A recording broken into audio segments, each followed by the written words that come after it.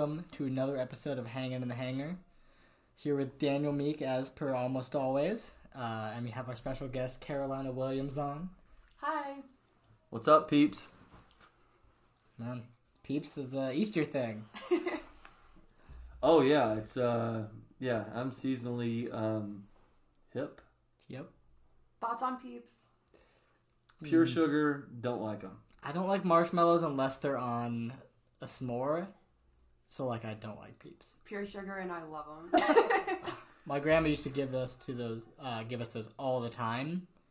And every, holiday you get, the Christmas one, the Easter one, and I'm just I'd eat one, or half of one. I'm okay, I'm done. Yeah, you gotta eat just a little bit at a time, but they hit, especially around this time of year. Okay, Carolina, you strike me as someone that loves candy. I love candy so much, Daniel. So much. Chocolate, definitely my favorite, but I'll eat any candy, truly. Okay. Any of them. Chocolate Easter bunnies. Hollow or solid? Solid. Hollow. Kyle. Well, okay, if they're hollow, but with something inside of them, cookie dough. Whoa, I was gonna go just caramel, but Caramel, cookie dough, okay. Caramel sounds great. The reason I like the hollow ones is because they're a lot thinner, so they're just easier to eat. or peanut butter. Oh, so you There. can just get a Reese's. Apparently, the In bunny form. the Reese's eggs, the Easter ones, taste different. They do, because there's more peanut butter and less chocolate around the outside, so the ratio is different. If you're a peanut butter person, that's your go-to, but I've never liked them because they just have a weird smoothness to them. that's true. Okay. Have you guys ever had the dark chocolate ones from Trader Joe's? No. Oh my gosh. Go to Trader Joe's as soon as you can. If you like dark chocolate. Like Reese's? Dark chocolate Reese's. They're not actual Reese's. It's Trader Joe's brand. Oh, that's so good. Yeah. That sounds amazing. And they have these dark chocolate salted caramel things. Sounds really good. They're awesome. So Bobby always keeps them in his office upstairs, and Bobby's never in his office. Oh, that's dangerous. So I Does have them there right now. Yes, I have Field eaten trip all after of them. this? Field trip after this. Heck yeah. All right. Yeah, Looking they're forward great. to it. Anything new with you guys? I had a huge day at work today, which is great, and then tomorrow I'm headed to DC to see one of my friends. We have a bunch of stuff planned, so yeah, I'm excited. Big week. That friend is a dog, apparently. She has a dog, and I'll say I'm more excited to see her dog than her. But... Wow, hope she doesn't listen to this. No, she gets it. She knows it. So, what about you, Kyle? My brother's here for the week. The other night we went to go see one of my favorite comedians, Josh Johnson, at Zany's. I'd never been there. So me, him. Wait, the guy from New Girl? No, that's Jake Johnson. Dang it. So close. No, I'm almost. so old. He's an actor, not a comedian. Yeah, but so we went to go see him. He was very, very funny. We'd never been, so and then on Thursday we're going to a Preds game. I've never been to a Preds game. Oh, we Really? confused. So yeah, so a lot of new things this week that I've never done. That's awesome. Yeah. Nothing really new with me. No? Actually, I guess I'm so old, y'all, listeners and friends here in the room. My weekend was full of... So, I gotta explain this. We have 6 raised garden beds in our backyard. 2 years ago, we started with 1. Last year, we went to 2. This year, we thought we'd do 4, but we ended up with 6. And I built Taylor these arched trellises that go from bed number 1 to 2 and bed number 3 to 4. Okay. And so I made them out of... Do you guys know what cattle panel fencing is? No. Okay. So let me just explain. They're big metal it's metal fencing that you would use for cattle, and it's probably 4 inches by 4 inches. It's like squares in the fencing. Okay. And they come in 16-foot sections. They're 4 feet wide, or 4 feet high, 16 feet long. And so what I did was I got a green T-post, nailed it down into the ground or into the bed, and just bent the archway over. And we're going to grow melons and cucumbers and squash and That's so exciting. cherry tomatoes and all that stuff. So, Do you know Yeah. the seasonality of all that stuff? Do you? Yeah. Oh, I want to know all that. I mean, people that are listening are probably like, this guy's an idiot. But we've done it for 2 years with actual gardening. We've done tomatoes every year. We've done cucumbers. Really easy stuff. Lettuces and kales and spinach. What's your favorite thing to grow? Right now, we have never actually had one produce, but raspberries. So last year, so you don't get raspberries in year one. So you get raspberries on what they call 2-year-old canes. So for a whole year, the raspberry plant grows. In the wintertime, you trim it back, and then it comes back, and it is back in full force. Last year, it was like 3 or 4 little canes coming out of the ground. And now it's like the whole area that I've designated, it's probably a 12-foot area, is just raspberries from one plant. Wow. That's crazy. I never knew that. It's insane. And so what you can do with raspberries, this is so boring for listeners. No, I'm fascinated. You can take one of the canes that's coming out of the original plant. You can bend it over and actually dig down into the earth, put that cane down into the ground, and out of that cane, it'll root and more canes will come up. So I did that in the off season. You're just kind of weaving plants to make them longer. Yeah. It's kind of like strawberries, like vine out. Like if you start with one strawberry plant, they call them runners, and they will reproduce, and these runners will go out all over. Like they're invasive; they'll go everywhere if you don't stop them. And that's what raspberries are. That's seriously the best piece of knowledge I've heard like all day, all week. So we have a designated like 5x5 strawberry bed. And then we have raspberries and blackberries and gooseberries. Do you make like jams and stuff? We're gonna start. Oh, that's so fun. Yeah. We're trying to take this prepping for the post-apocalyptic zombie invasion to the next level. Daniel's gonna start supplying everyone with all the jams they need. Yeah. Self-sufficient. Well, next time I need raspberries, can I just come to your house? I got the jams. Oh my gosh. Yeah. That's amazing. Speaking of jams, it was April Fool's Day. A couple weeks ago. Is that your jam? Could be. Okay. Actually, I'm not known to be one to do a lot of pranks. People think I am because I just have a mischievous look to me. But I second that. Yeah. But I was telling Josh and Carolina that the only prank that comes to mind that I ever did, which is not true. There's another one that I remembered, but in like 1st or 2nd grade. I was like, man, webkins were a huge thing. Like, they were all the rage. And I was like, oh, I'm going to get my friends so good. I'm going to tell them they have a helicopter webkins. And I was like, man, they're making a helicopter webkins. He's like, no, they're not. I'm like, yeah, man, they are. Like, you got to see. He's like, okay, like, next time I go to, like, Target or wherever you get them, I'll go look for it. And I was like, oh, I got him so good. Kyle. I was like, that's the, like, low ball of all pranks you could do. That was your April Fool's prank. Yeah. I gotta admit, no idea what a webkin is. Really? No idea. It's like a stuffed animal that has an ID that you can play with it online, like an online world. So it's like a Furby. No. So it's kind of like a Beanie Baby. Dang it! And essentially, if you have like there's a virtual there's aspect. A code. Yeah, there's a code. You go on this website, you plug it in, and all of a sudden you have like that pet on this like website. And there's like games on the side. Yeah. Okay. Yeah. It's kind of like Club Penguin, but you have like but things you buy to put in it. Yeah. In the 90s, we had these little like eggs that had like a digital face on it. The Tamagotchi. Yeah. Oh, yeah. I've had we did those. Yeah. Was it an egg? No, it was like a website. It was like you have a stuffed toy. Oh yeah, that's what it was. I couldn't remember what the heck they were. Yeah, Tamagotchis. Do they still make webkins? I have no idea. What do you buy for your kids? Not those. What are they like? I don't want my daughter to learn how to take care of a baby until she's like 30. So.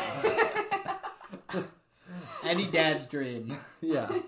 So we're going to keep her away from all that. Oh, man.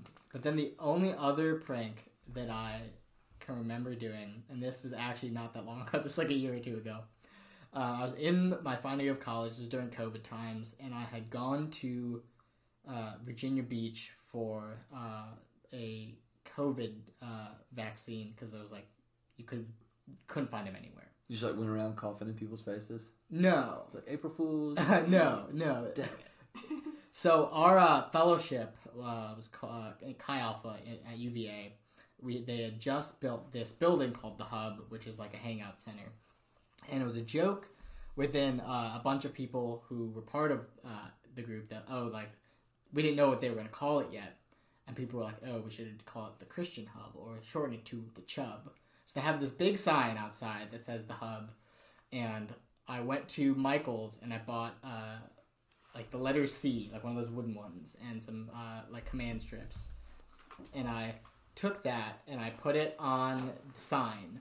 It was like 2 a.m. I got back. I was like exhausted. Like the vaccination was hitting me. And I go upstairs and I go to bed. And the next morning I wake up and all of our furniture is upside down. Oh. And I am feeling it more than I ever had. I'm just like, I am too tired to deal with this. And I lay on the couch that is upside down. And I'm there for like an hour or two. And my friend comes down. He's like, you didn't want to just flip the chair back on its place? I was like, I'm too tired. I cannot do it. Like, my body is not working right now. Give me an hour. Maybe I will. And everyone else comes downstairs like, how did all of our furniture end up upside down? One of my housemates, apparently it had already been done by the time that I got back. And I just did not notice it on my way upstairs. So there was just, everything is upside down in our house that we were in. And then we go outside and there was just a bench sitting in our yard that someone else had left for us. Because the people who were going to move into our house the next year had gotten a bench that said University of Virginia on it and put it right in our front yard, which is right across from a dining hall, and security cars go there all the time. So we're like, they're going to see this and think that we stole this bench. And we were just like, nope. So we took it and we brought it inside, and we had been talking about taking our bathroom and making it a hangout space. And essentially this bathroom is like a kind of a long kind of hallway. It has one sink, a big space, and then another sink kind of perpendicular on the other wall. And we measured it, and it was just the right space to put a bench in there. So we had to get this thing up the stairs. It was not going to fit through the door. So we had to unscrew all the boards, put it in, and then put it back together. And then it just sat there. And they come back like, where's the bench? We're like, well, check the bathroom when y'all move in here. But oh my gosh. Wow. Yeah. Wait, Kyle, did you see UVA's April Fool's prank from this year? I had seen that, what's his name? Jim... why am I blanking? Jim Johnson, the guy from New Girl. Yeah. For some reason, my mind is thinking Jim Cramer, and I know that that's not it. Gosh, I should know it. But continue. I know he had posted something, and people have mentioned about his prank, but I didn't actually see what it was because there wasn't a link to it. It was like a whole video of him describing why UVA is dropping the A. They're just the new logo. Yeah, the new logo. Okay, I did just see that. Yeah, it was so funny. Like just pure. I did not see the satire. video. It was so good. No, you should definitely watch it. It was hilarious. I love one of my favorite parts about April Fools. I do love playing pranks on people, but I love brand pranks where they post stuff on social media or makeup products or whatever. I think it's so funny, and sometimes I get got. Oh, every year there's this one YouTuber who will post a video about Spider-Man joining the MCU, and every year I click on it and I'm like, oh man, this is awesome. He gets you every time. And it's like, yeah, Disney is going to spend $4 billion to get Spider-Man back. I'm like, whoa. And then as soon as I click it, I'm like, wait a second. What day is it? I'm like... I feel like that's even worse because that's something you're excited about and then you get let down. Yeah. I feel like a lot of pranks that brands pull, it'll be just something crazy and you're like, no, this Please can't don't. be. Yeah, Jersey Mike's got me this year because they said they were going to take away the juice off their menu, which is the olive oil and vinegar they put on sandwiches. That's what makes the Jersey Mike's. They said, it's time to move on. We're taking it away. Seriously, gasped. Oh no. What am I going to do? But that was I was so relieved that was fake. But that's so sad that every year you get excited. Every year I'm I don't know, because honestly in my head it's not a good decision for them to sell Spider-Man because they're just going to make so much money. It's why would they? They should never sell it. No. I mean, ideally they should because I feel like Marvel as a whole could do better with the brand. Maybe. Feels like they struck a pretty good partnership. They have. Anyways, sorry. Back to you. Actually, the Spider-Man. Sorry, that was my Comic-Con voice. Bro, we should go next year. We should. You dressed up as Spider-Man for Halloween again? Maybe. I'm gonna dress up as Kyle, dressed up as Spider-Man. Whoa. Yeah. I mean, it's almost like Carolyn dressed up as Jack. And I was like, Jack should dress up as Carolyn dressed up as Jack. Wow.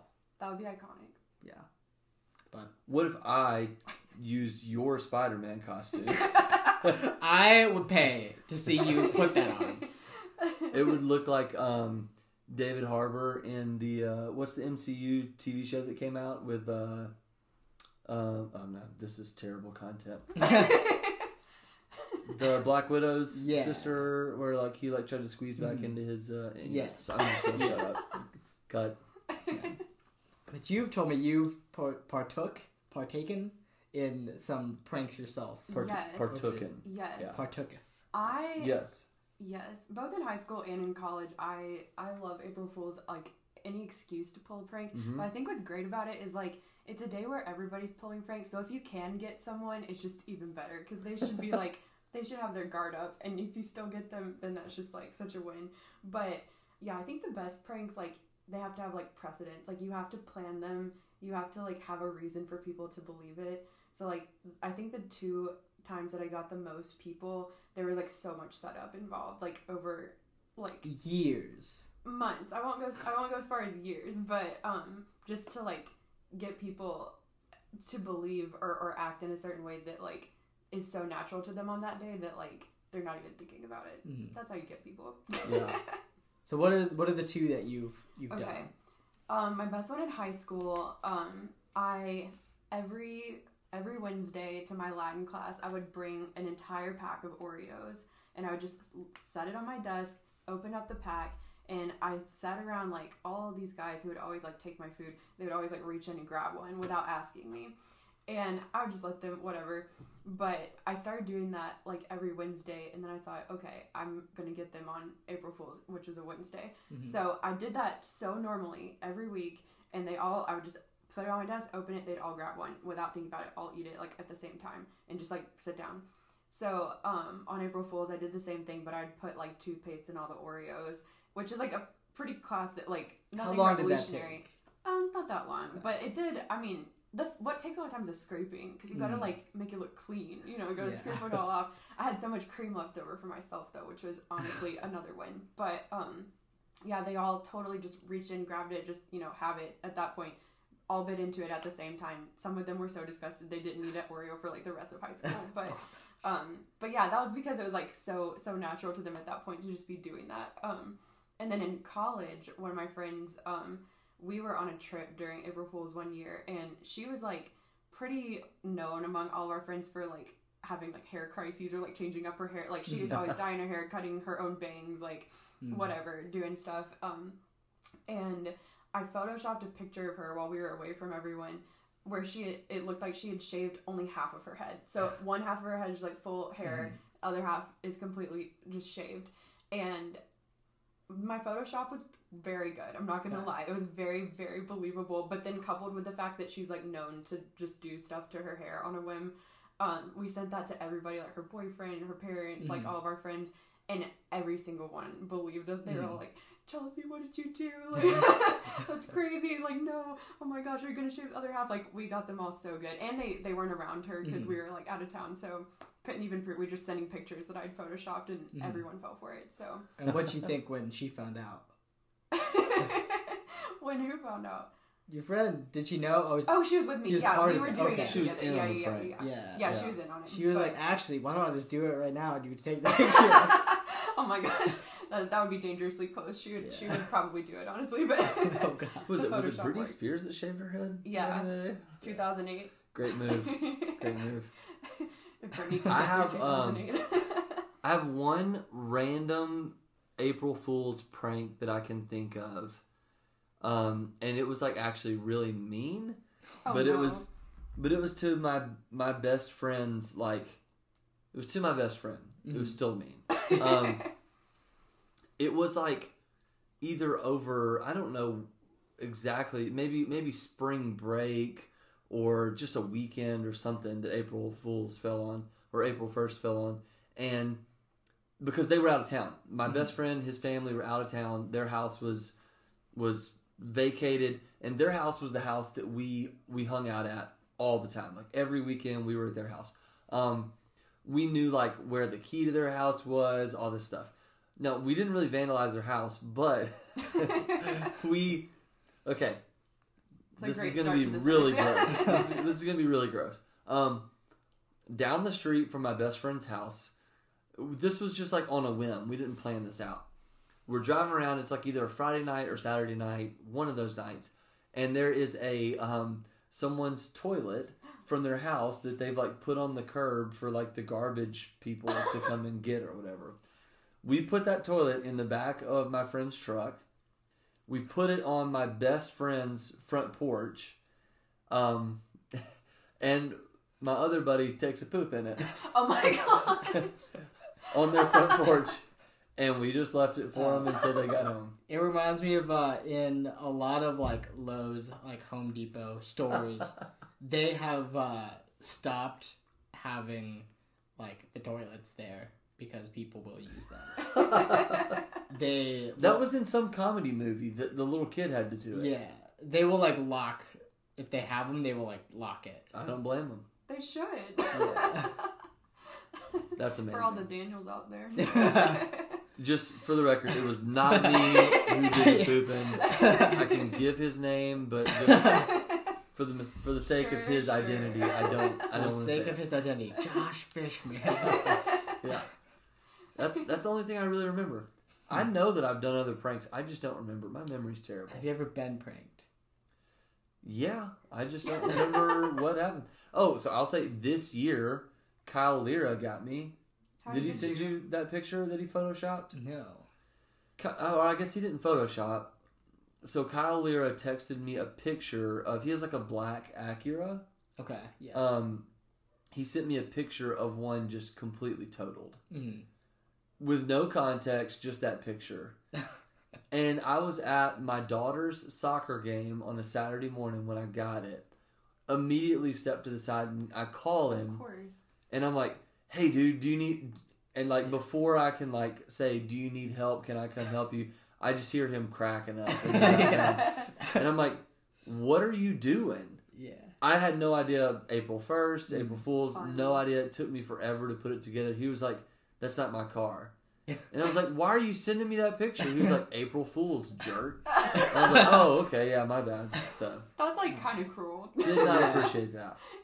Yeah, I mean, so you and Josh were out of town this weekend, and they sent you could tell them what you guys did. Yeah, I got a couple of my friends really good this year because I like texted a bunch of people a picture of like me with a ring on my finger saying that I was engaged, and pretty much all my friends immediately were like, yeah, April Fools, like, we don't believe that. But a couple of them, I just decided to like continue going with like making up more facts, more details, and they totally believed it after a while. And they're like FaceTiming me, they're freaking out. One of my friends like literally left the gym to go FaceTime me. Oh man.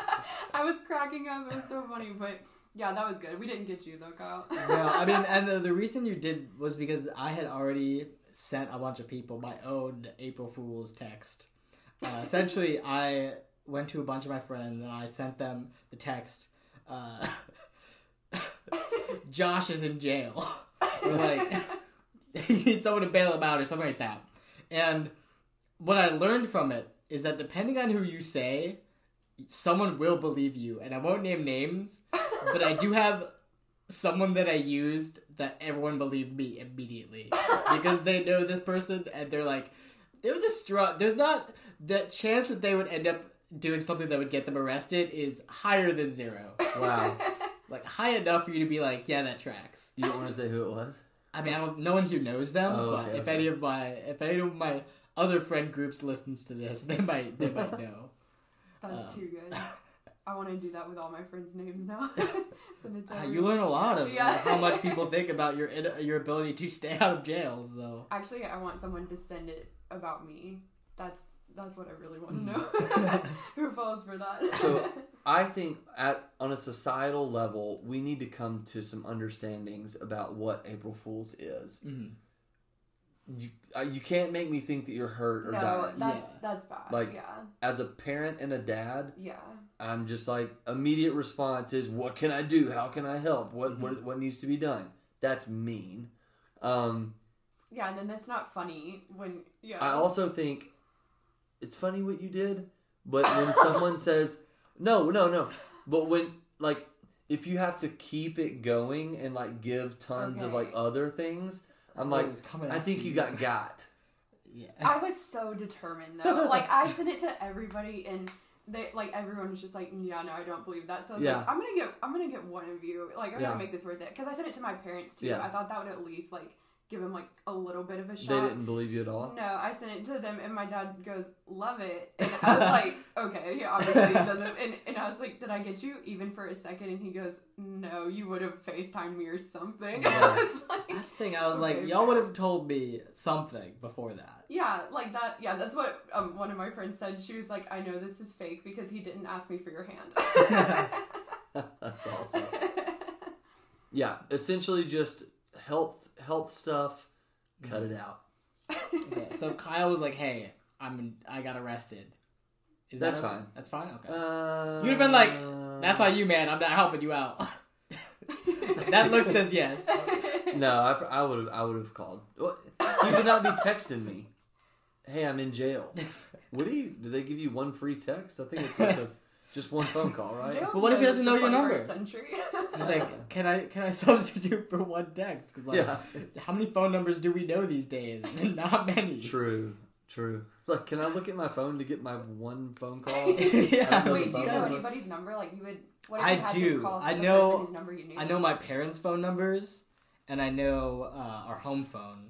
And then I used to know, like, all of my friends' phone numbers. I have a friend. Wait, why'd you know your friends? Did you just memorize them? Back, like, when I was in, like, middle school and didn't have a phone. Okay. So I had to know their, like, home phone Yeah. numbers. Okay. But I have a friend who literally will not put contacts in his phone. So he just has to memorize who's texting him or, like, just take educated guesses. Wow. Yeah. What? Is that, like, laziness or is he, like, superhuman? He is the type of person who doesn't really go out much, so, like, I don't feel like he has a lot of people he tends to text. Okay. Because he doesn't know who he's talking to. Yeah, I mean, that might be... What are you doing tonight? It's like, oh, we'll be at the bar. And he's like, I don't know who this is. Yeah. So I'm not going. Yeah. Oh, he's asked me so many times who I am, and I'm like, I guess I just don't text him enough. Wow. I used to know every single one of my friends' number, like cell phone number. Even when we had smartphones, like I still knew all their numbers. I know my wife's number. I know my parents' and my sister's number. That's about it. Okay. I think I could get to Bobby Freeman's number because when I go to Target for the tax exempt thing to buy things for church, I just use his number because I've never set up a tax exempt thing at Target, so I always have to punch his number in. So I think I could get to it if I thought really hard. Yeah. They're like, you get your his number is 615. Just kidding. You're like, give me a second. Yeah, I do know my brother's, but we also have like 2 numbers off for ours. Yeah, so it's kind of the same. Yeah. But all right. Speaking of, April Fool's. Yeah. The game for today that I came up with is called Ridiculous Scenarios, and I've come up with a couple scenarios, and I've went online and found some that I was like, okay, this is worth asking about.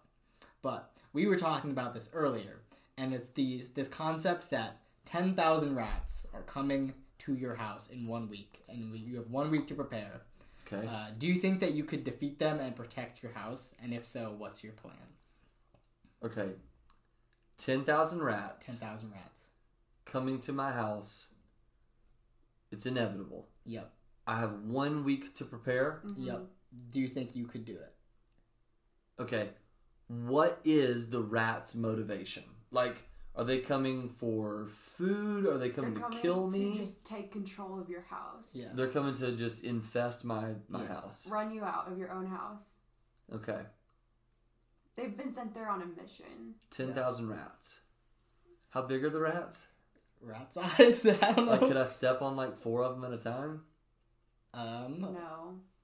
Probably I not. think I might could get like 2 under Yeah, my you shoe. probably Yeah, get 2. two. If Yeah. they're like, you know.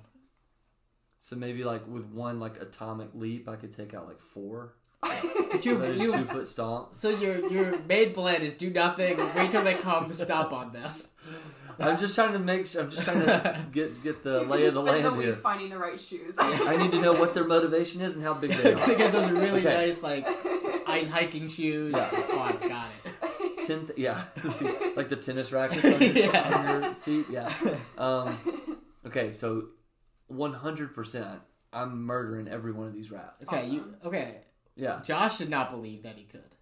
We both believed that with 1 week we could. 1 week of preparation with a lot of thought and booby traps.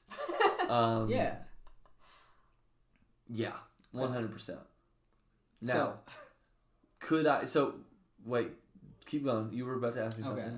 It's like what? Yeah. What is like your strategy? Like what is? First thought is, I have to find a way to make them all like come to my house in one path. Mm-hmm. So there has to be some kind of deterrent or fort, some kind of like structure that funnels them into one path, so that it's just like hand grenades, it's machine gun, it's I mean, maybe just an atomic leap where I take 4 of them out at a you time. are trying to minimize the damage to your own. Okay, dang it. The rats didn't get you. You got The yourself. yard doesn't matter, Yeah. but the house doesn't. Poison everywhere. Well, if I do that, I can't have a garden anymore because I can't eat those vegetables. Maybe also like not kids. Oh, yeah. But the tomatoes. I'll have a week to decide, but first thought is I've got to get them all coming down one path so that I can have them in one area to handle them. Yeah. Okay. Yeah. I mean, Maybe there's something... I think like digging a pit and covering it with something so that they all fall in. yeah. And when they fall in there, it's filled with water and there's sharks. Yeah, 1 week to prepare, he's getting sharks. Yeah. Have you guys ever seen Austin Powers? Yeah. Okay, so I just got to find Dr. Evil.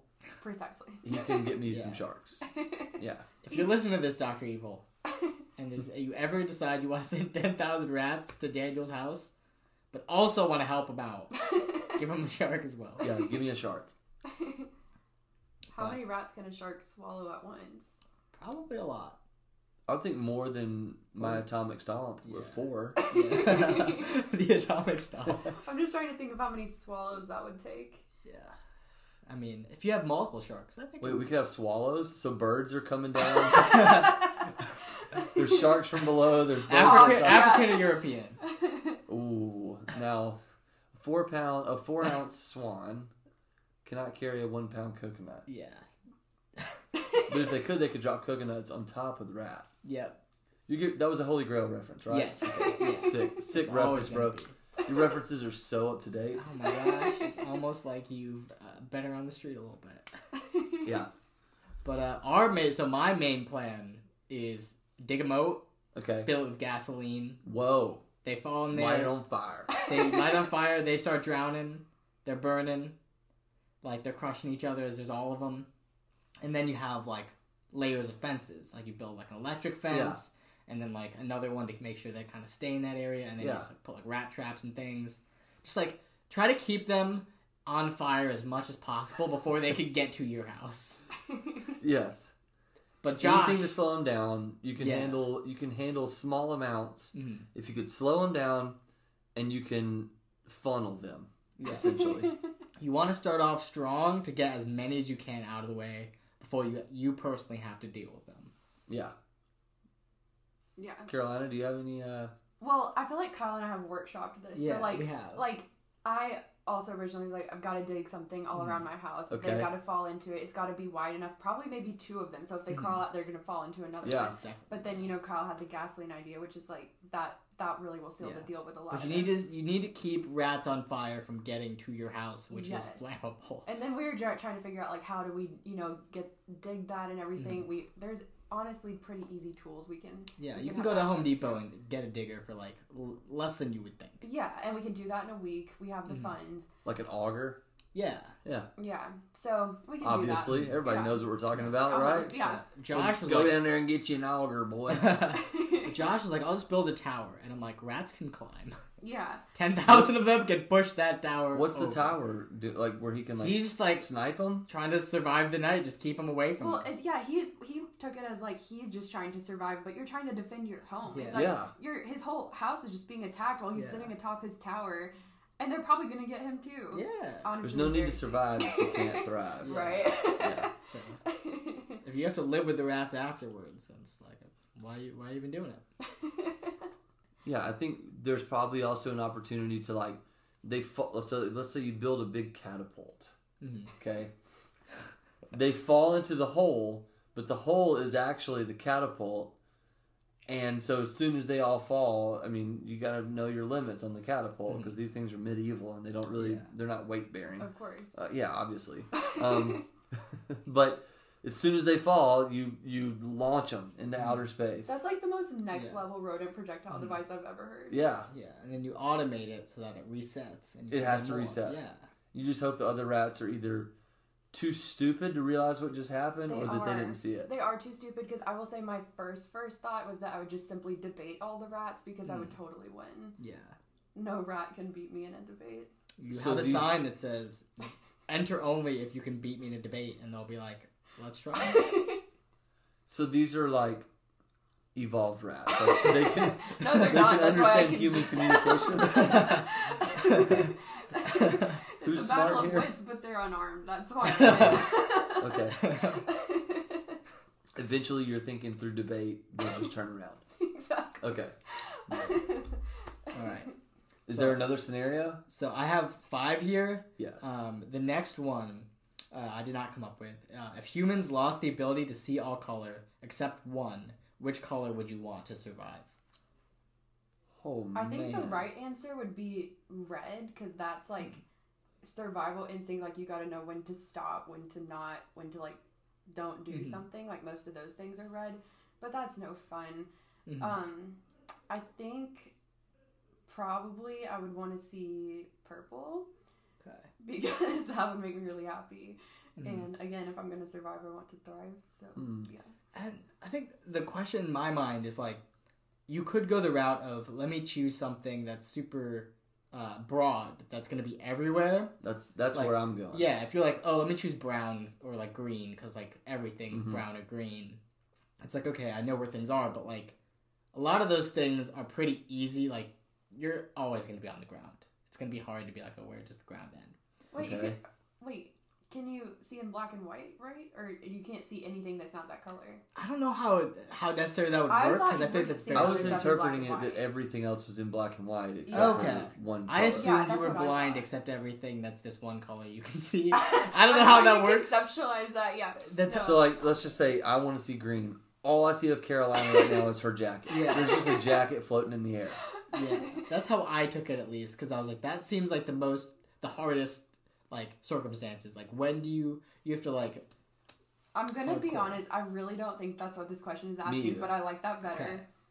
I Then like that it. might I like be... the way you Honestly, interpret now it. that you guys mentioned it, I think your answer is better.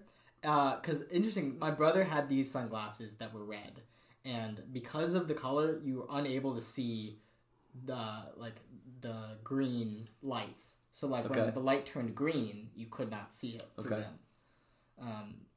I think it was either that because like it would everything that was red you could still kind of see. It would just kind of look like a light, but everything that was green, like it filtered it out, so it didn't look like anything. Wow.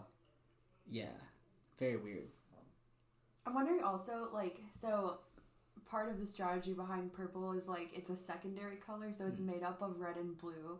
So, like, maybe I also could in some aspects see bits of red and blue. I almost have to see like, purple. You're trying to cheat the system. Well, like, I gotta. okay, in my mind, I was like, okay, if I choose like a brown or a beige, then it's like, oh, I can see people. Because like, is it, because you say, oh, I want to see green. You can see all things within the range of green? Or is it like one melanin. shade, you have one shade to work with? Yeah. I think I'm still going green. Green. Okay. You want to see the grass? Yeah, I want What's to the see number nature. one green thing you want to see? Just I would just say Your trees. plants. Like, yeah, trees, plants, like, yeah, nature. that's fair. Yeah. That's tough, though. I guess my could, okay, question.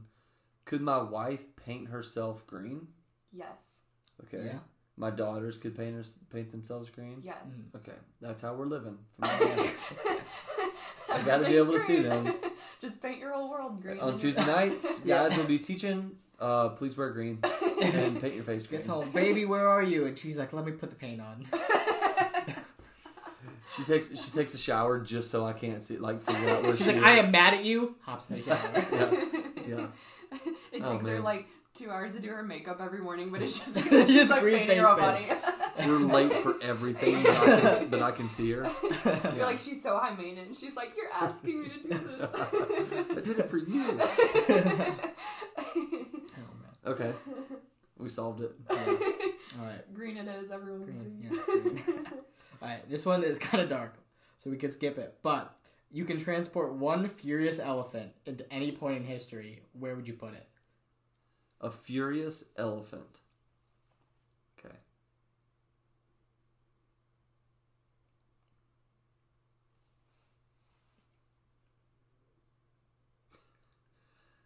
Dead air. Good radio. Do you have an answer, Kyle? I have a couple. Most of them are dark. Because it's like, yes, you could say, oh, I'll just put it like in the airport before 9/11. It's like, Yeah. all right. You could maybe stop 9/11. But That would maybe I think start a lot of. in my mind, I'm like, yeah, there's a lot of like practical things. But it's like, okay, where's the funniest place that I could put this Yeah. elephant? And in my head, the answer is in the pen with Harambe. It has to be. Oh my gosh, Kyle! It's like, okay, we save Harambe. They're like, this gorilla's not doing anything. Like, the elephant is the main thing. So the people would shoot the elephant? They'd instead be of like, Harambe? we gotta get the kid out of here. We gotta get Harambe out of here. Like, this gorilla is in danger. So Harambe turns into global hero Yeah, because he saves the kid from yeah, an insane elephant. Oh my yeah. gosh. Okay, I like it. That or like the first premiere of Dumbo. Wait, why would a furious elephant be at the Dumbo premiere? It would just be like, y'all want to see Dumbo? That's a spectacle. But Okay, in history, oh man, this is a tough question. I think maybe. Well, man, it's sad that it's furious. Like, if it was just an elephant, I can think of so many. But a furious one, I gotta be protective of some of these events. I think maybe probably some really famous historical protest for something good, like a furious elephant that's about that good trouble. He's furious for a reason. Yeah. He's ready He's to furious get some at rights. injustice. Yeah, exactly. it's like, I too have Martin Luther King's dream. Precisely. Yeah. And he's got a little sign, and he's all furious, but it's gonna enact change. You know, Yeah. people are gonna get on. Maybe people can vote way earlier because of this furious elephant. Yeah. Yeah, he's like, no justice, no peanuts. Exactly. And he's in all the black and white photos in our textbooks. He's revered in his own furious way. Yeah. Furious elephant guy. Yeah. Man, you gotta put him out of the Five Guys. Yeah. Oh wait, Fast and Furious movies. Yes. That might be- Yes. Yeah. That is where the furious elephant belongs. Fast and Furious elephant. He's Okay. racing. Vin Diesel, right if you're alongside listening, him. we have an idea for you. Yeah. After you guys jump a car over the moon, I mean, Furious elephant. it's the next step, obviously. So That could logical. be the 11th one. Yes. Yeah. Maybe Furious that's what's coming. 11th. So stupid. Oh my gosh. So stupid. I don't have an answer. Okay. I mean, I want to say like, okay, you know, I'm thinking of like those like 1950s like instructional videos where you hear the guy that's like in the background he's like, come look at this pencil sharpening factory and see what happens is how we get a number 2 pencil is the guy sticks the wood into the machine and then Can you teach the next lesson in that voice? Yeah, I can do that. And then Furious Elephant just like flies through the video. I would love to hear Daniel explain how pencils work. Okay. In 30 seconds? No. I can do that right now. Just I feel like you need to make a collection of videos of you explaining how things work in the old-timey sense of like, if you were to go to the factory and watch, here's what Daniel thinks happens. Yes. It's so like PBS. Yeah. Yeah.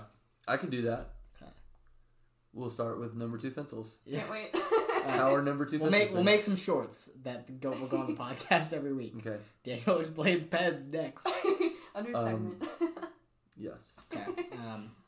And we'll do one more here. This one's one I came up with. You can add any country to the United States mainland, but you have to switch it with a state. So, like, you take a country, and it goes in place of that state, and that state goes to wherever that country was. Okay. Which 2 would you switch? Oh, man. You mean, like, which one would I get rid of and which one would I add? Yeah. Okay. Wait, is it, like, the country just, like, as in, like, the landmass, or is it, like, all of the people, the culture? The people, the culture, it's all there. It's all there. Let's say it maintains, like, everything about it, despite any scientific inaccuracies with, like, climate. Okay. Or anything like that. Okay. And so wherever I choose, whatever state we get rid of, that's where the country we're adding is attaching. Yes. Okay. I got it. You have an answer? I have 2 answers. Okay. But I don't want to steal anybody's. No, so I'll just say one Okay. first. Okay. China. Okay. Okay, because they suck. They're coming to the U.S.? We're getting rid of Alaska. Okay.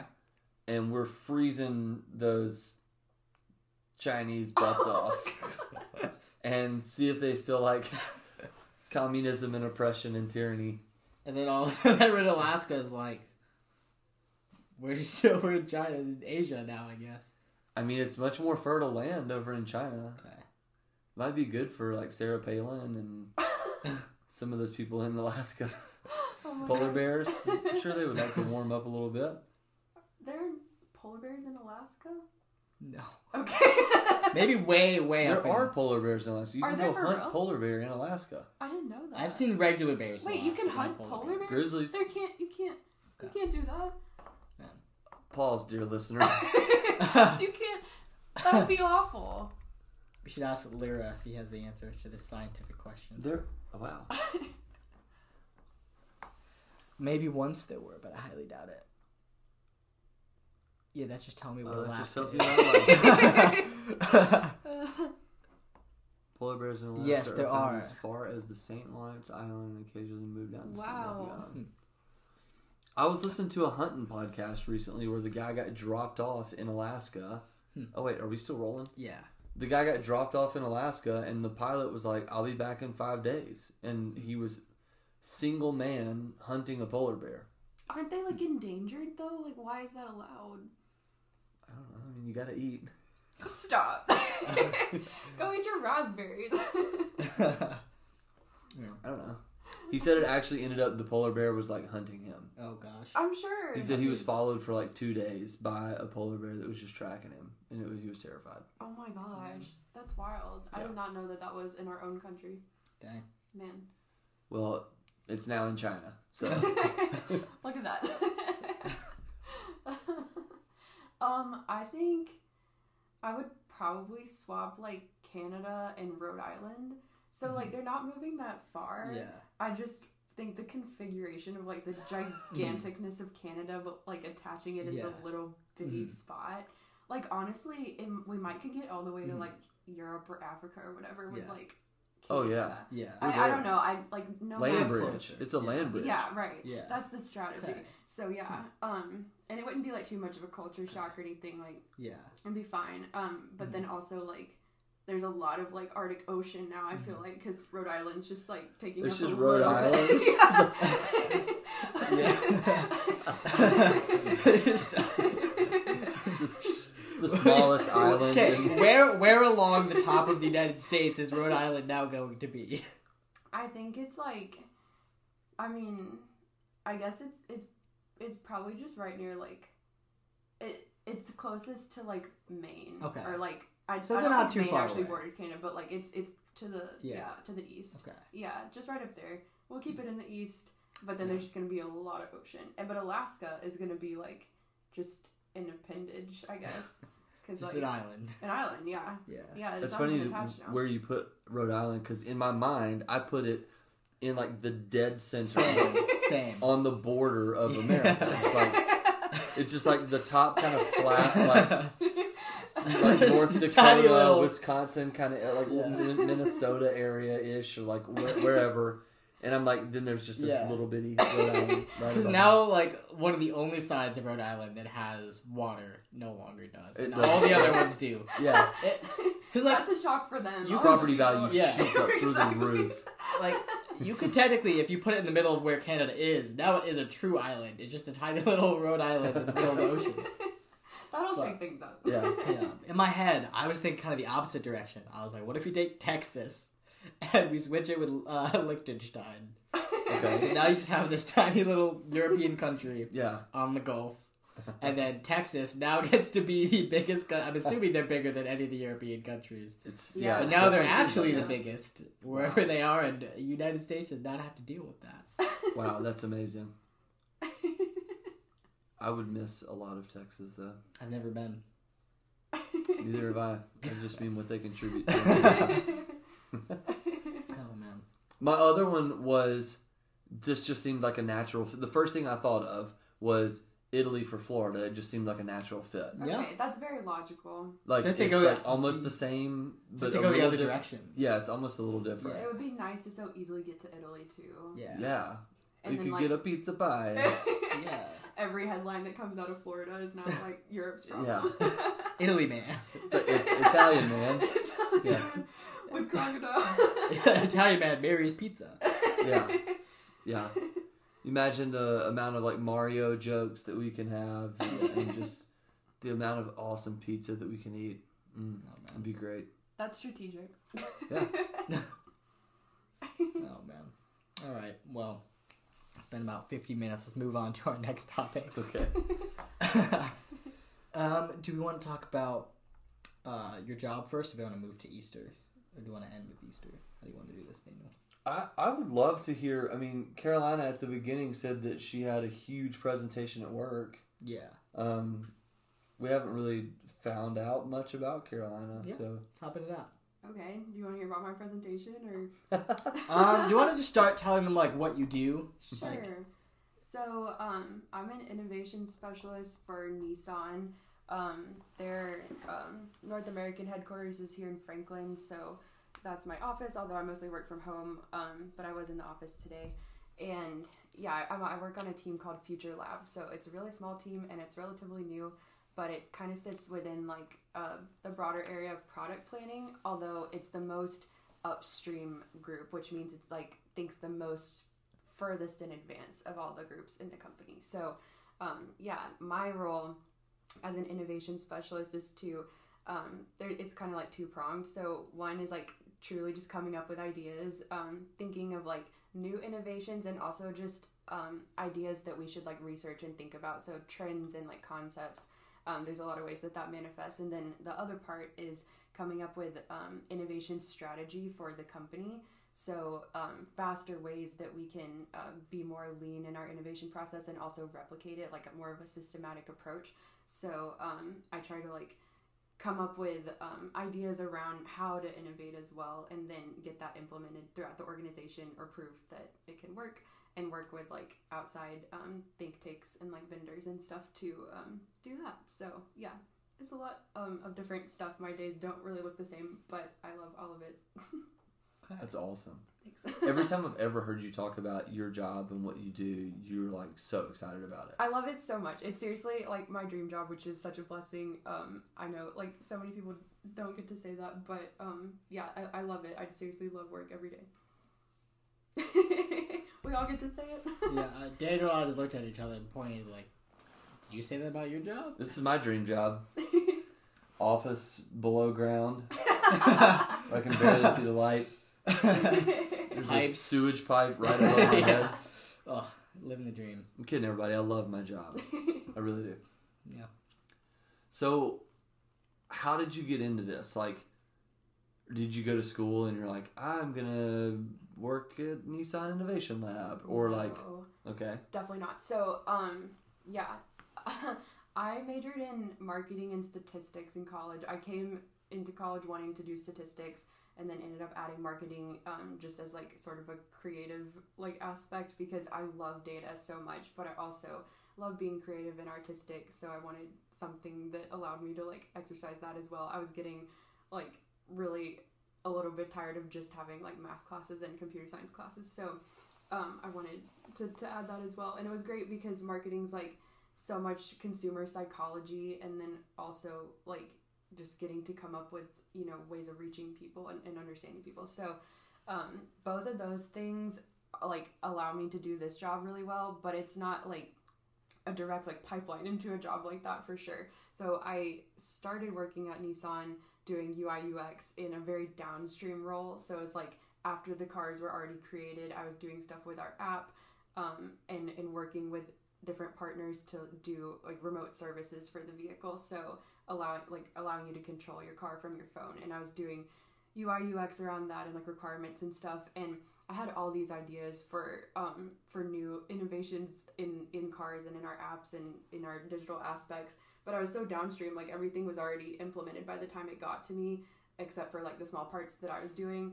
So everyone that I worked with, like all my bosses and stuff, kind of knew that I needed to move more upstream.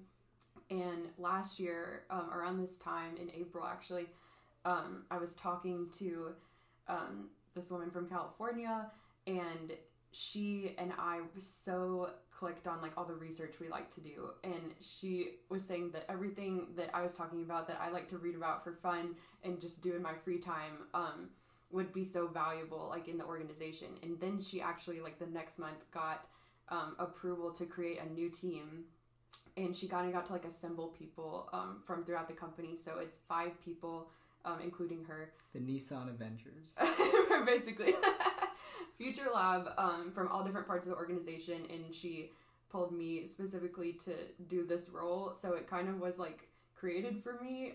It totally combines exactly like my background in marketing and data, but also just being like a dreamer and ideas person and the type of research I like to do. So yeah, kind of was like handed to me in that sense, but it is very directly related to what I studied as well.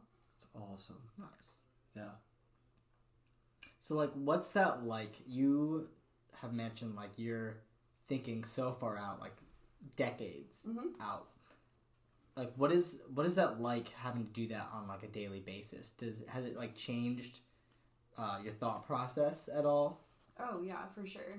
I mean, yeah, there's so much to unpack with that, but yeah, like thinking so far into the future, which truly my role does, like it is the most upstream in the organization, so we're thinking like years and years and years, like you said, decades into the future. So it's every day is like a thought experiment basically. But I will say that thinking so far into the future is like, it's really not all that different from looking back so far into the past, because history and time like is so cyclical. So it's like I'm doing all these thought experiments where I'm trying to conceptualize the future, think about what the world's going to be like, but the ways that you think about that is really similar to how you look back in history and in the past. So it's not all that crazy to think about, but it does shape the way that I think outside of work for sure.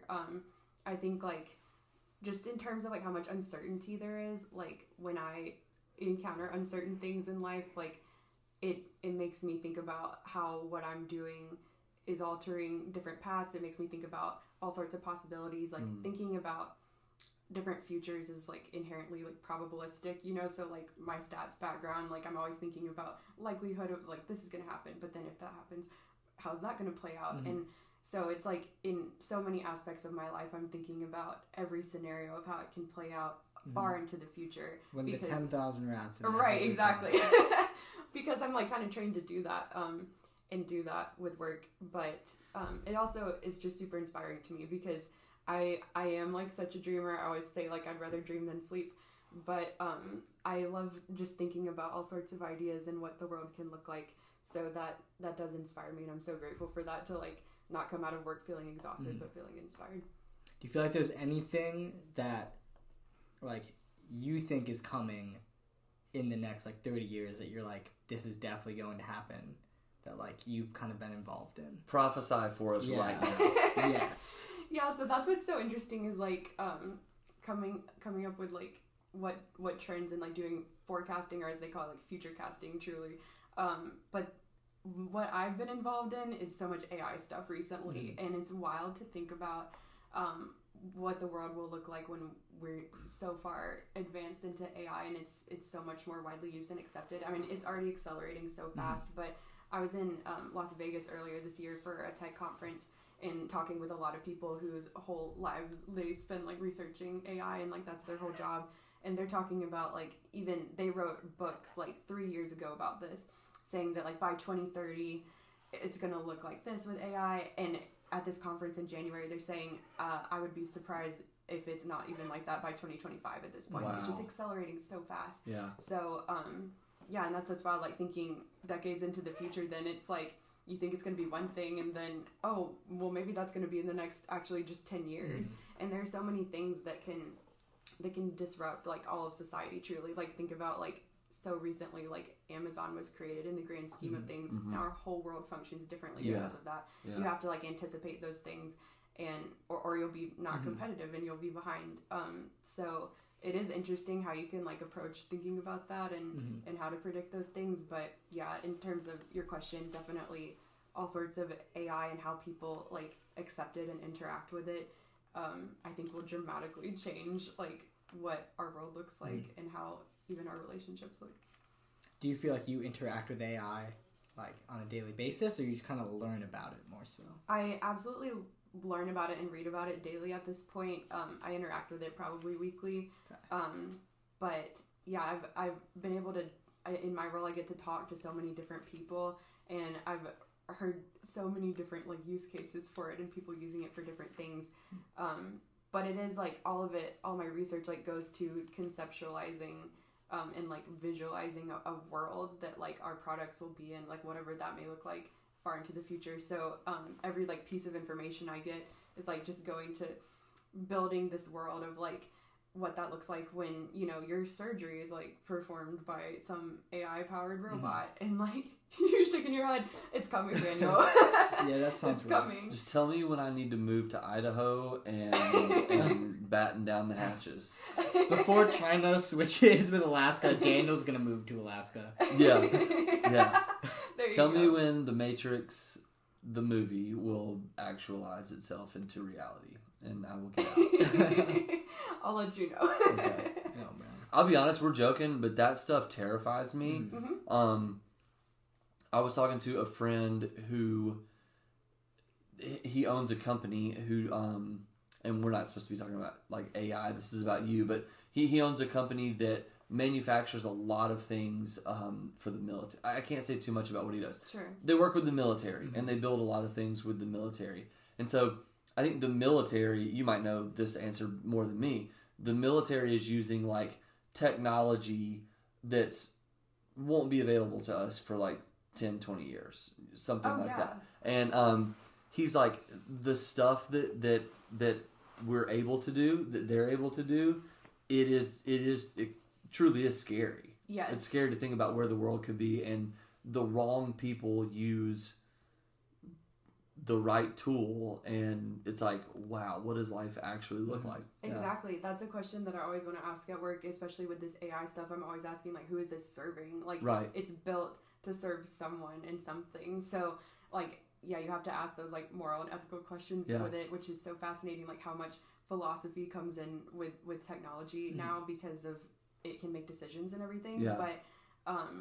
But yeah, like that's always super interesting. And like you're saying, knowing like what's coming, like your friend like knows all the stuff that can do. Like I also have the opportunity to like work with so many like startups that are working on stuff that'll work for a society like when all this other technology is developed, and it's just so wild to think about like how our cities will function and everything, and knowing that it's not even just an idea. Like people are working on stuff day in and day out that would just blow everyone's minds if they thought they were going to live in a world like that, and it's coming.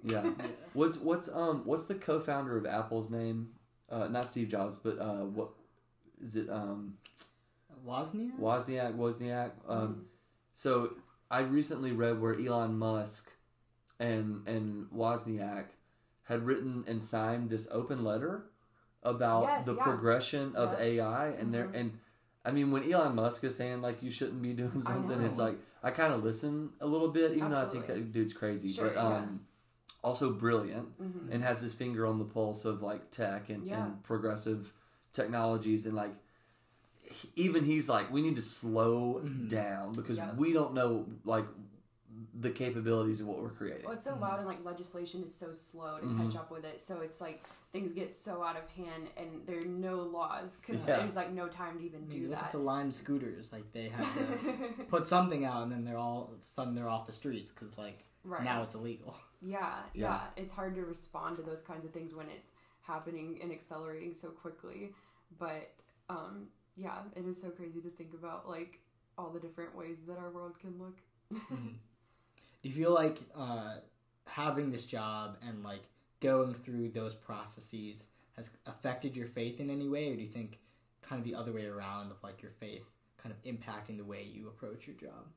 Oh, good question. I mean, definitely kind of both, but I mean, just like we're talking about, like I in this role, like when you're thinking about the future so much, it's like the only way to have peace about it is with my faith. Like I work with so many people who like maybe aren't Christian, and the future's bleak. Like I love my job and I'm excited about the future, and I look at it in a very positive light, but there are so many times where I learn about like trends and we forecast things and how people will interact and what people's values will be and just how the world will operate, and I think like, oh, I don't know, like if I want to like bring a kid into that world, like but then and other people think the same thing, and then the only thing that like gives me hope and like keeps me going, I always go back to the verse that says like when God says like my ways are higher than your ways, my thoughts are higher than your thoughts, and it's like as much as I try to predict what's going to happen and like forecast and future cast, like I don't really know, and it's not even up to me to really know, and he is in control of everything. So that like gives me so much peace, it like in exploring the future, because there are so many people that, again, like future is scary. Like there's so much like unknown too. Just like knowing is scary, and then also not knowing is scary. They both can be terrifying. So yeah, the only peace can come from like knowing that we don't know, and we surrender to that, and it's not something that we have to be in control of. Yeah, I know even on a small scale, like the future is scary for a lot of people. So on a large scale, absolutely. Like, that's existential, essentially. Yeah, it's so, like, in my role, it's so macro. It's, like, I'll be thinking about something, they're like, well, think bigger. Like, think about how that affects this and this and this. And then, like, the more you explore it, the more it's like, I don't know if this is going to be good, but all the evidence is pointing to that might be where society's headed. And, but again, like, yeah, just thinking about how, like, God is in control of all of that, and that like giving me peace, that also influences my work. Like you're saying, though, it kind of like works both ways, because it allows me to come into work excited every day instead of like working with people who are just like, you know, thinking about this like depressed sort of state of the world, like when everything's robots or whatever, you know, wherever your mind goes, because you have to take it in every direction when it's so far in the future. But yeah, it allows me to like keep a positive attitude about it and be excited about it too. I think that's so key. I'm joking about like, hey, tell me when I need to like move to the middle of nowhere. No, I get it. I'm joking about that. Some of that technology really does scare me. I mean, you see movies that are 30 years old, and you're just like, oh, like some of that stuff that they thought about 30 years ago could actually happen like right now. Mm-hmm. And so that's scary, but then like you said, it is a great reminder that like the Lord is in the future. Mm-hmm. He's not surprised by things, and we're called to be faithful where we are, even if the world was complete robot. You know, if it was like Ready Player One, and the robots are controlling everything, and we're just couch potatoes sitting there. You know, basically batteries for the robots to feed off of. God is on His throne, and God is in control, and so I think that's always something that we always need to take into account. So, thanks for saying that. Absolutely. Yeah. Great. Well, let's jump into our last topic here. We've kind of started to get there a little bit at the beginning of the episode, but Easter is a big thing, especially in this culture. Easter just happened this past weekend. It's important to talk about. And I think kind of you were leaning into the idea of like looking to the past to look at the future. And I think that's very prevalent this time of year where like we recognize Jesus' resurrection, but also that He's coming again. Yeah. And just the hope that brings. So, Daniel, I know you have something to lead us into that, but do we want to start with like a couple stories or anything? Yeah. Yeah. Yeah, sure. So I don't know if you have any specific like traditions or stories that just mean a lot to you about Easter. I don't have anything like super specific in terms of traditions. We always would like dye eggs growing up, and that was always like super memorable to me because my sister and my mom and I did it together, and I always looked forward to that every year. We always would go to church every Sunday, of course. But yeah, I also remember when I was little, the church that I went to would do like a reenactment of the crucifixion, which was like really intense. And like when I was little, it was a lot to deal with. But but as I got older, I remember going to it one year, and like it did make you like realize the gravity of it. And it like definitely should not be for young kids, but it that like always stood out to me. Like I still think about it, like just that visualization. Like I think it's easy to not think about how like brutal and how much of a sacrifice that was, and like when you do think about it, it's like it just like takes you even more. But that was a yearly thing for a bit. Yeah, nothing super standout though. What about you?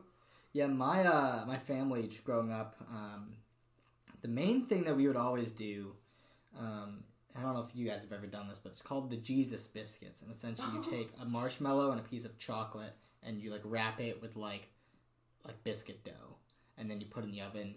And then when you get it back, the marshmallow is gone. Wait, are you serious? It like evaporates or whatever. Like, yeah, it's like Jesus is out of the tomb. Oh, you guys have never done That's this? fine. Okay. And then you just have a chocolate biscuit? There's a little bit of marshmallow, but it's mainly chocolate. That sounds delicious. That's amazing. Yeah, and I was always kind of frustrated because I was like, man, I really want this marshmallow, man. Like, because it's basically a s'more. But better. You were sad that it yeah, I was like... and now thinking back at it just shows just how much my little mind just thought of how much he wanted Jesus back. But that is awesome. Yeah, but in so man, is this like a northern thing? I don't know, like some of my mom like did that we would do like every year.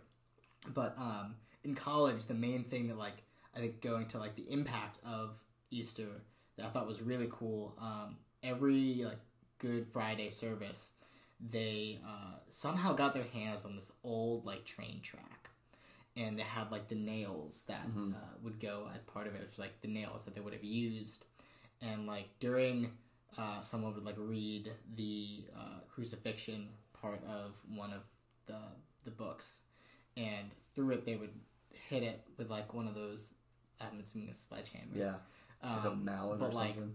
just like the sound of it, like it was just super impactful to me because you kind of like realize kind of more practically like what that looks like, because you always just kind of have like in your mind you kind of know, but like hearing it is just so different. Yeah. I've also had similar experience to you guys where like there was a church in my hometown, not my church, but they did like a reenactment type thing, and it was always it's a little weird. Yeah. I mean, the things you've told me about your church, I'm not surprised. It's a little weird. This was not my church, but was this the same church that did the halftime service at the football game? Oh yeah. No. This was not my church. Okay. It was a church in my hometown. They did a reenactment, but they would have like, they were like a church that did like, they would have live animals like walking down the aisles and stuff, and it was impactful if you like let it be impactful, right. But you could also sit there and just die laughing with your friends the whole time if you didn't want it to be impactful. But I've also experienced the I don't know where it was, but I know at least one time in my life I've heard, the gospel, the message of the cross, the passages of Jesus' crucifixion being read while someone hammered a nail. And it's extremely impactful when you think about it. I think that's just something that we're laughing about, like plays and stuff like that, but Jesus said that every time we meet to remember him, and I think that's something that not just one Sunday a year, but like 52 Sundays a year, we should be remembering some aspect of what he's done for us. Yeah, I don't really have like Easter stories. Our tradition was just always going to. So both sets of my grandparents lived in our hometown, and I won't say which one of my grandmothers was the better cook, because they were both phenomenal. Like one of them was an amazing, like I don't know what you said, like entrees were amazing, and one of them was just a phenomenal baker. And so, nice. like you knew you were gonna have some awesome dessert at one of our grandparents' houses, That's the best. and you knew you'd have like just an amazing meal. So we would go to lunch at one place, and then we would go to like. Second Not lunch. dinner, but yeah, second lunch. Whatever the hobbits do. Yeah, second lunch. We'd have like 11sies at my grandmother's house, and then have second lunch at my other grandmother's house, and that's basically it. We never really dyed eggs. We probably did that once or twice in my life. Yeah, we only did Really? it a couple times. We did it every year. I loved it so much though. Like it was like fun and creative, and then like you get a decoration. But we like spent time doing it together and like doing all our colors and patterns. So it's We'd fun. have like the neighborhood Easter egg hunt. You get the stuff from the Easter bunny. But I feel like the main Easters that I feel like I remember the most are like just spending it at like my grandparents' house, not in my hometown. I don't know, it's different. But Well, I guess as we close out, a verse popped into my head a minute ago, and I was like, you know what, we kind of do like faith life topic or whatever, but we're already at like a minute 20. I'll let this verse kind of be 20, yeah, only 1 minute and 20. Oh, an hour 20. Hey, so Carolina wanted this to be the longest episode, so it's going to be. Yeah. I'm going to read just 2 verses and kind of let it be kind of like an exhortation, maybe just a little comment at the end. But Colossians 2, 6 and 7, Paul is writing to the Colossians. He says, "Therefore, as you received Christ Jesus the Lord, so walk in him, rooted and built up in him and established in the faith, just as you were taught, abounding in thanksgiving." It's just a good reminder to me. We received this message of Christ Jesus, and we received it with excitement and hope and belief and almost a childlike faith. And Paul tells us to continue. I think about prior to Christ, prior to salvation, there's guilt and shame and anxiety and fear, and we still feel some of that from time to time, but Paul is saying to abound in thanksgiving, like as you continue to abound in thanksgiving. And so I think coming out of Easter, hearing some of, just the stories, Carolina, that you're talking about with work and future casting and kind of some of the anxiety you could get into thinking about that. It's like, no, we've been given such a gift, and we need to abound in thanksgiving, just as we received it. So, yeah, absolutely. I think also, like, sort of on that note, like, what I love about Easter is just that, like, every year it gets better. Like, I think that some holidays, like, the older you get, like, the more jaded you get about them or something. But I feel like Easter I get, like, softer for every year because it, like, means more. Like, I completely agree with that. Yeah, like, it's just, like, thinking about when I was a kid to, like, when I was in high school to now, like, post-college, is, like, Jesus, like, dying for my sins, like, makes me more emotional every year. And it's so easy to, like, your heart to get hardened to things, like, as you get older. But Easter, I'm, like, softer constantly. And I love that. Yeah, but because Christmas is so commercialized, as a parent now, it's just like, okay, I gotta stay up late. I gotta get the toys out of the place where we were hiding them. We gotta set up the room for the kids, and like it loses some of its luster. Right. But I totally agree with you. Every year, Easter renews and refreshes my appreciation and anticipation of Christ. It's awesome. Yeah. Yeah. I think something interesting that we did this year that we just were not expecting to end up doing is after our Good Friday service, we got roped into hiding eggs for some of the families through Young Life. I think it was some of the Covenant families, I believe. But very interesting experience, just like recognizing that you're doing something just out of service for, because like we had no obligation to do any of this, but like something that in my head is just so mundane is this idea of like hiding eggs with like a piece of candy or something in it for kids who don't really have much of a sense of like what Easter really is besides another time that we wake up and we get stuff and then like maybe we'll go to church. But like also recognizing how different my experience is now from what it used to be for Easter, of like, I'm not really doing any of those like commercialized things, and eventually one day maybe you will if you have a family, but like the impact of it is vastly different in my life now, and just like recognizing like the importance of it has been just really huge. I think Easter also was like so pivotal for me when I was like really wanting to like commit my life to Christ, because I was, I'm always like, well, why is Christianity better than other religions or no religion? Like, we've got to explore everything. And like it's such a differentiator like between Christianity and other religions that like, other religions like people like reach up to their God, but like in ours, like God reached down to us and like sent his son, and then like he died and then was resurrected. Like it's so different. No other religion like has that, where they like were the sacrifice and everything. So that's also just so special and means more again each year. Like it's just amazing. Yeah. Amen. Good word, y'all. All right. Thank you guys for listening. Carolina, thank you for coming on the podcast. Kyle, thank you for having me. I so enjoy talking to you all the time. And thank you, Daniel, for being here as well. I'm so glad we got to chat. Thank you two for having me. Dan, do we have any events coming up in the next coming weeks? Technically, if you want to get a dodgeball team and you want to sign up for the dodgeball tournament, that is a youth event, but we had a young adults team in it last year.